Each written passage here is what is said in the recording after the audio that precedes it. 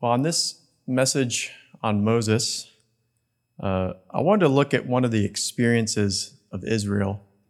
And that's as Moses was leading them to victory over a certain enemy. Now, kind of related to this topic, you might have heard it said that the three areas a believer has to overcome or be tested in is with the world, the flesh, and the devil. Right? And that kind of relates to what James said. This is in James 3:15. And he's speaking of the wisdom of this world. He says, the wisdom that does not descend from above or what's from beneath, he says, is earthly, sensual, demonic, or devilish, depending on which translation. And I think it's interesting that those three areas are related to wisdom, which is right our decision making, right, deciding or thinking according to the Lord's way, and so, what influences our decisions? It's the world and the pressure from the world that we face from it, and it's the fleshly nature within us, and it's the enemy we face. And so this morning I wanted to just consider one of the opponents one of those things as it relates to Israel's story, and that was how Israel was fighting a battle, and they were fighting Amalek, right? So just after, this is kind of progressing in talking about how Israel was tested with the food and the water. Well, then they fought Amalek. Now, Amalek is the grandson of Esau, and they were the first enemy Israel had to face. In fact, they came up from behind. It talks about that actually in the Psalms, or came up from behind. They were picking off, in Deuteronomy, it says they were getting those who were faint and weary on the outskirts of the camp. Pastor Bailey talked about Esau, and he said, Esau was a man of his stomach. Therefore, he speaks of the fleshly and carnal desires. Thus, the Amalekites represent spirits of carnal desires. And so the struggle with Israel and Amalek, it kind of has a spiritual representation to us. It's the battle that each of us faces as believers over the flesh, or over our nature that we were born with. And what's interesting, what we can kind of see from this story, is it's not a quick and decisive battle. It's kind of long. It's drawn out because Moses gets tired, as we'll consider. Right? And so as long as he held up his staff, they won, but of course you can only hold something up so long. That gets pretty tiring, and he started to lower it, and they started to lose.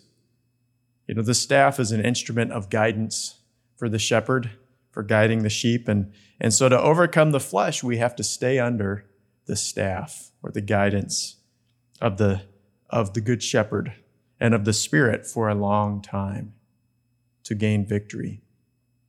And so this is kind of a picture for us in this experience with Moses. That agrees with what Paul said in Galatians 4, or chapter 5 and verse 16. It says, "This I say then, walk in the Spirit, and you will not fulfill the lust of the flesh." Right? The more we come under the rod and the staff of the Spirit of God, the more we'll gain victory over the flesh. But I want to consider also, when we're talking about the flesh, there's not a lot in the Old Testament, so to speak, because that's the natural picture. But in the New Testament, it talks about the danger of the flesh being the nature within us for believers. Now, Paul has a lot to say about that. He had to deal with some fleshly Christians and, the church and so forth. And he was kind of opening the eyes of the New Testament believers to this concept of the flesh. And he says this in Romans 8:5. He says, "For they that are after the flesh do mind," and they're constantly just thinking about the things of the flesh. Right? That's where they are. But then notice this, verse 6, "To be carnally minded is death, but to be spiritually minded is life and peace." And so to always be making decisions with the carnal mind, thinking, walking according to our own understanding, our own appetites. We might not see anything in the natural, but there's a result. Death. Well, really, it's spiritual death, or it's a reduction of the life of the Spirit of God within us. And the dangerous thing is that we just don't see that. It's invisible, but it's taking place within. And why is that? Well, verse 7, because the carnal mind is enmity against God, or it actually kind of means the carnal mind is the enemy of God. That's scary. Because it is not subject to the law of God, and neither can it be. So then they that are in the flesh cannot please God. That's quite a statement, right? That the carnal mind is the enemy of God. That means there can be a part of us that loves God, and at the same time, there can be a part of us that's his enemy when we feed that and give into that area. That to me is scary, because we can come to church and that good part of us is worshiping the Lord, but yet there's a part there that's at enmity. It's the enemy of God. Lord, that part needs to die so that your Spirit can live. All right? But Scripture relates a lot of that to our thinking, right? Because it can be there, but it doesn't really affect us until we start to make decisions and we start to think which way we should go. There's a thought process that is at opposite to what God is in his way, because the carnal mind, here it is, it can't be subject to the law of God. There's a part of us in our nature that just will not submit to the law of God. And there's only one solution. It has to die. It has to go. And so the carnality, of our nature can really cause trouble. Of course, the Apostle Paul was very familiar with that because he had some churches that were carnal. Especially, we read about the Corinthian church. They experienced a lot of trouble and turmoil because there was carnality there. They were thinking with their own mindset and what they thought was right and so forth. And it caused such trouble and turmoil, right? Instead of being spiritual, well, sometimes they were spiritual in a carnal way, right? Being spiritual to satisfy their own desires and, right, lift themselves up. And so they were so self-focused instead of others-focused, instead of being focused on God, caused a lot of turmoil and contention. And it kind of reminds us of that little verse in Proverbs 13:10, only by pride comes contention. Right? So if there's tension in the atmosphere of a group, there's only one reason. It's because there's carnality there, which is pride, which is kind of the chief of the offenders of the carnal mind. It's being number one. Right? So pride is making ourselves the number one priority, and that always causes contention, especially in the body of Christ. Peace comes through the opposite of pride, which is humility. When everyone is willing to flow in humility, there's such unity and peace. But the pathway of victory for the church and for our personal lives, we can find it as we go on in Romans 8. Romans 8:12, it says, therefore, brethren, we are debtors, not to the flesh, to live after the flesh. For if you live after the flesh, you will die. And the implication is spiritually. You will eventually in the natural too. But if through the Spirit you mortify or the deeds of the body, or put to death those deeds, you will live. For as many of you as are led by the Spirit, they are the sons of God. Now, we understand that salvation is a free gift, and we want that to be clear. Christ laid his life down for us, and he paid the price. But Paul brings something out we can't miss, and it's something we have to remind ourselves. Even though Christ has given us the free gift of salvation, Paul says we're debtors. You think about that for a minute. We are in debt to Christ. Right? He's bought us with a price. Even though we didn't have to pay it, he paid it, but now we're in debt to him. But this is a good debt, right? It's a debt that brings life. But he says we are debtors. It's not something you think about as believers, right? Praise God, we're debtors. It kind of goes against our natural thinking, right?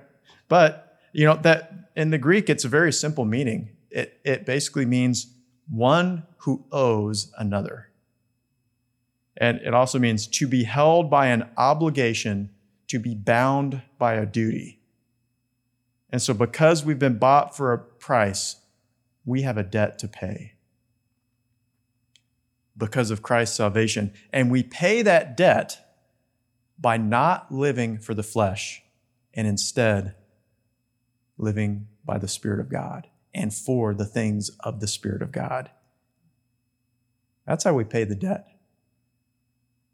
Living by the flesh, that's kind of like, we all have bills to pay and maybe rent or a mortgage or maybe we're trying to save money or something like that. And nothing interrupts our good intentions and causes us to get behind or, not being able to pay our debt more than moments of the flesh, right? Maybe we've all had moments of the flesh where it overcame our sensibilities of what our budget was. I've had those experiences. Sometimes I've given in, sometimes I haven't. Hasn't massively affected my budget yet, but they've been close. I'm especially susceptible to that in stores like Best Buy and the Apple Store. I'll walk into the Apple Store, and of course, they don't put price tags next to anything. Everything's just nice and bright and new and shiny. And you look at the new thing that's come out, the new iPhone or the new iPad or MacBook, and I could really use that. Mine is from 2000 X whatever years, and it's like, is it time for an upgrade yet? I think my iPad needs an upgrade or something like that. And, things get worked up. And sometimes you come close to a decision. If you're not careful, you can make a decision that is good for a season, for a time, but then you come under the bondage of the flesh, which is the wrong kind of debt. And, you don't want to do that because we have to pay for it. But that's just a natural illustration. I mean, there's some people's lives who have been destroyed because they cannot control their flesh when it comes to spending money.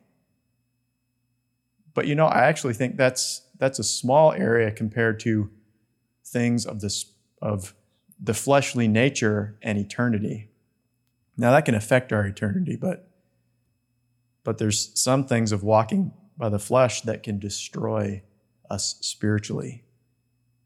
And so we have to be careful of those. Instead, we need to look at ourselves as under a debt to Christ, as an obligation to the Spirit of God. Why should we give our sacrifices? Yes, it's because it's pleasing to God. Yes, because it's the right thing to do, right? We should come to church and worship God and give our sacrifices. But one reason we do that? We're under an obligation. We're in debt to respond to the Spirit of God and allow His Spirit to work within us, to change us, to transform us, to be made new, to walk and be led by the Spirit of God. That's a debt we owe to Christ because of His sacrifice for us. But it's also the way to life. It's the way to blessing. It's the way to a rich inheritance in the kingdom of God. The Apostle Paul also described it this way. 2 Corinthians 10, how we can overcome. He says, the weapons of our warfare, 10 and verse 4, the weapons of our warfare, they are not carnal, right? They're not earthly, fleshly, but they're mighty through God, through His Spirit, to the pulling down of strongholds. That's the goal, but here's the debt. Verse 5, casting down imaginations and every high thing that exalts itself against the knowledge of God, and bringing into captivity every thought to the obedience of Christ. That kind of summarizes it. The victory over the flesh, it's bringing into captivity every single thought. I'm going to make an admission. I still have some thoughts that haven't been brought into captivity yet. Sometimes they crop up and I give a little bit too much time, thought to them, a little bit of time for taking them into captivity. But if we're not careful, that can really affect us. And especially if we start to make decisions on those. And so it is so vital that we come to that place of being led by the Spirit and to overcome the flesh, taking every thought into the captivity of the obedience of Christ. That's the way to victory. But just in continuing on, I just wanted to look at, because there's many ways we can look at finding how we can find victory over the flesh. But I want to go back to Israel's story of fighting Amalek, and I want to see how Moses led them to victory. I'll just look at two things here in the story. All right, because we know the story. We've mentioned how his staff got heavy, and so Aaron and Hur helped him hold it up, and they put him to sit on a rock, and Israel just gradually, they overcame, and they defeated Amalek and got the victory. But in this story, we also had a revelation of one of the names of God.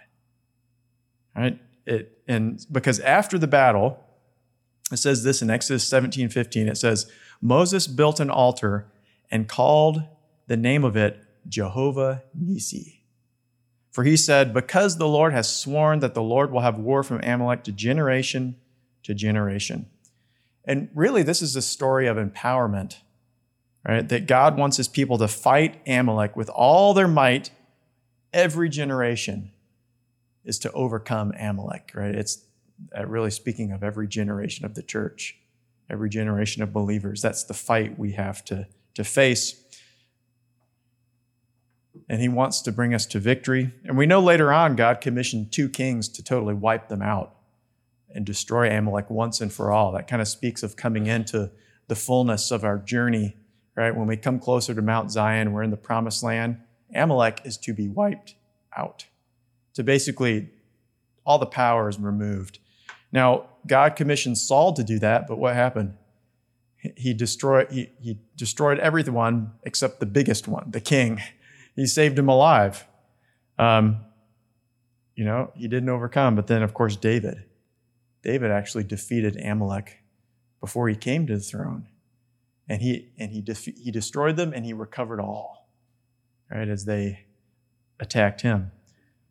That's what God's purpose is for us. But in that, I wanted to bring out the name of the Lord, because God revealed one of his names, Jehovah Nissi, which is the Lord my banner. The Lord our banner. Now, to understand what that means, we kind of have to look to the past. Actually, not that long ago, only about 150 years ago. But because when armies had fought, they had banners. And how they would use that is there would be a banner in the midst of that group, maybe that regiment or company, and they would have a banner. And, of course, battle could be very confusing. And you don't know, once it starts, it's like, it's so chaotic. Which way do we go? You just look at the banner. And you follow that banner to victory, to the way that you're supposed to go. And so every soldier knew to look for the banner. And so here's God declaring his name as the Lord, or he's saying, I am your banner. Follow me, and I will always lead you to victory.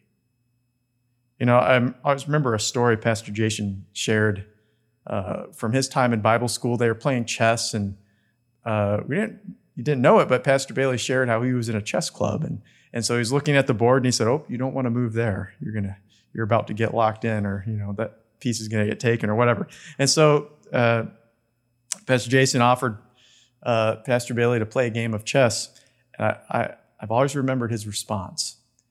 And you have to understand Pastor Bailey's sense of humor. He was British, but he said to Jason, he's like, "Oh, I don't play games. I hear from God, and I never lose." Only Pastor Bailey could say that and get away with it. But he was making a point, right, is that you can play games in life, and sometimes you win, sometimes you lose, But if you follow the Lord and his plan, you see that if you're following the banner of God, that's him leading you by his Spirit. He's speaking, he's directing. You'll never lose.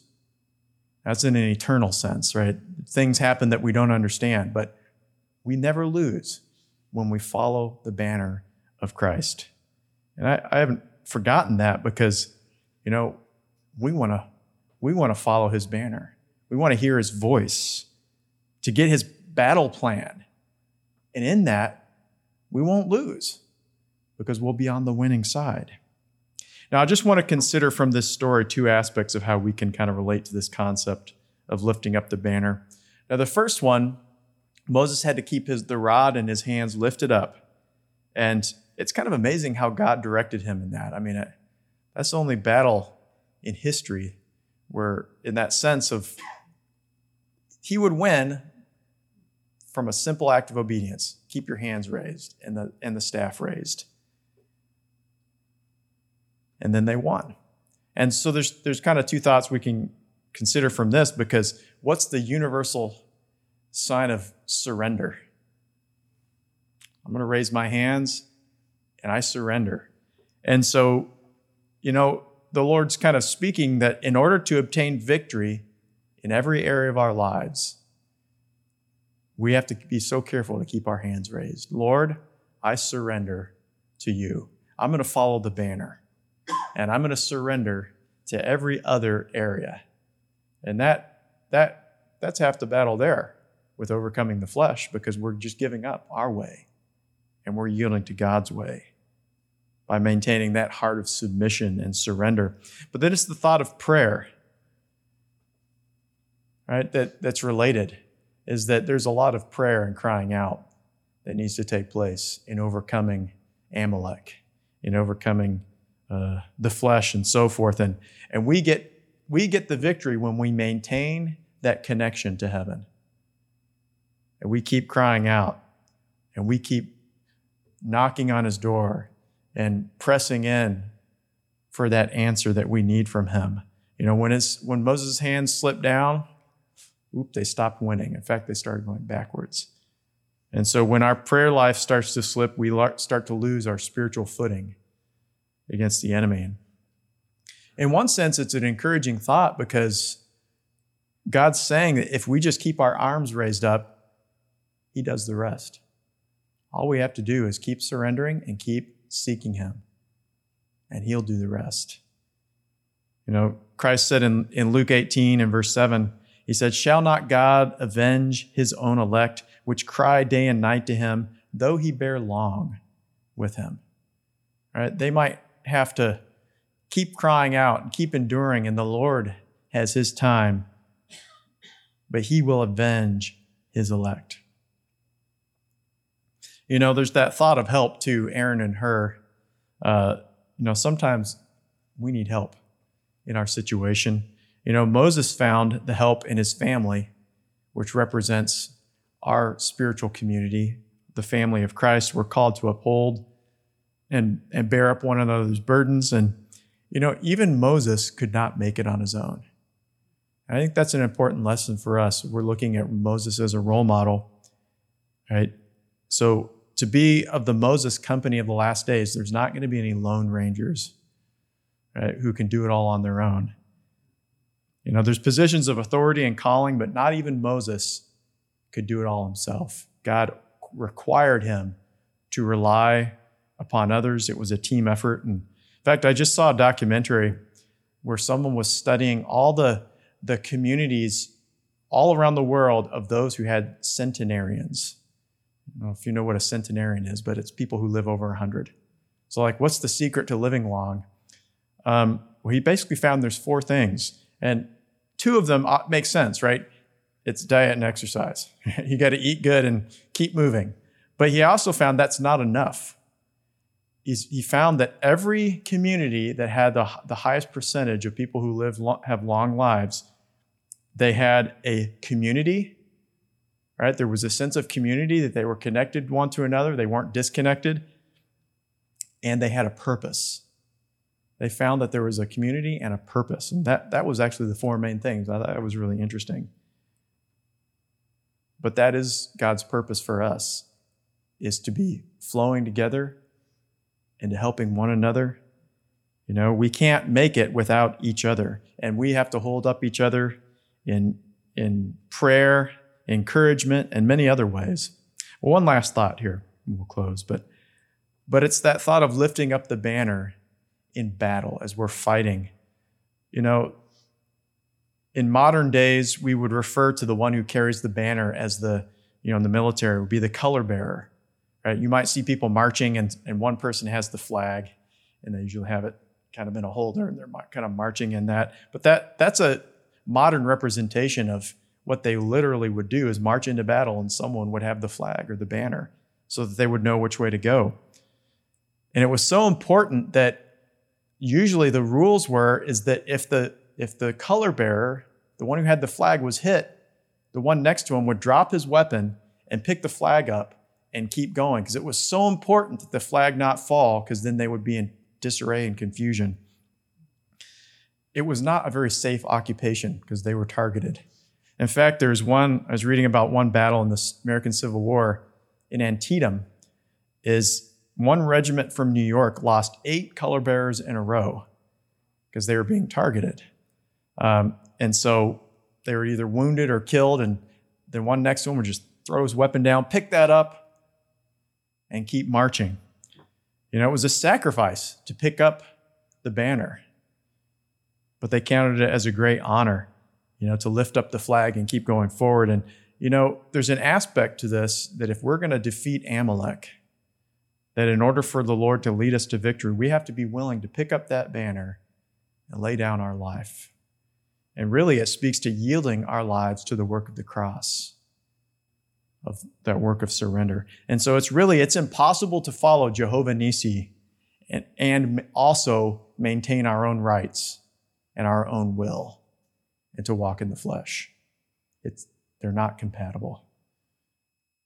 Our calling is to pick up the banner or the cross and to follow him, which brings death to the flesh. That's kind of automatic. Christ said in John 3:14, as the serpent in the wilderness was lifted up, so must I be lifted up. And that really the serpent speaks of our nature being put up on the cross with Christ. And so to get the victory over that, we have to be lifted up on the cross. And that's really what it speaks of. As we're lifting the banner of Christ, we're really saying, Lord, I'm surrendering to you, to your will, to your leading, to your guidance. I want to die so that you can live in me. That's how God wants to meet us as Jehovah Nissi, to bring victory over the flesh and the kingdom within us so that we can be a part of bringing the victory into the kingdom of God on earth, into the lives of his people.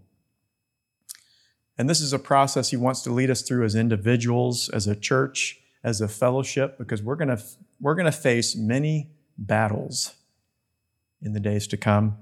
Maybe some of you are facing battles today.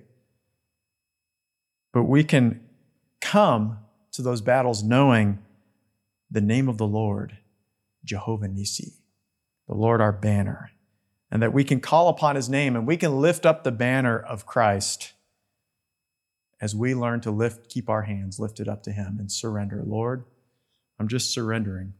Choose for me. What's your will?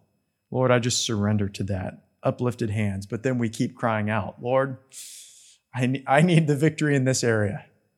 And I'm going to keep my hands raised until that victory is met and this enemy is overcome. I'm not going to be like Saul and do it until I'll meet the big guy, the big king, and then say, well, I'll leave him.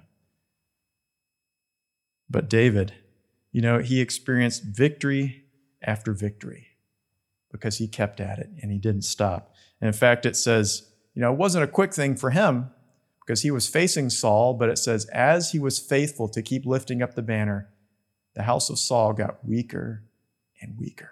And the house of David got stronger and stronger. And that represents our battle against Amalek, where God wants to bring us to the ultimate victory. Because he's a God of victory. And he's the Lord our banner. And as we lift him up and we follow him, he will always lead us to victory as we follow him in that way. And Lord, we just look to you.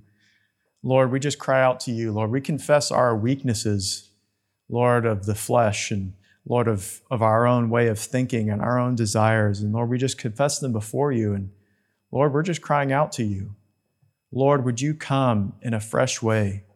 Lord, that you would help us to see the example of Moses. Lord, that we would lift up our hands and our heart to you. Lord, and surrender and yielding to you. Lord, even help us, Lord, to surrender. Show us those areas where we need to say yes to you and no to ourselves, and Lord, to yield to you. And Lord, would you even give us strength to continue, Lord, to cry out, to continue to uphold our hands, Lord, and to lift our voice until you accomplish the victory in us. Lord, and we thank you. Thank you that you are the God who always causes us to triumph as we follow your banner. Lead us to victory, we ask in Jesus' name. Amen. Amen. God bless you.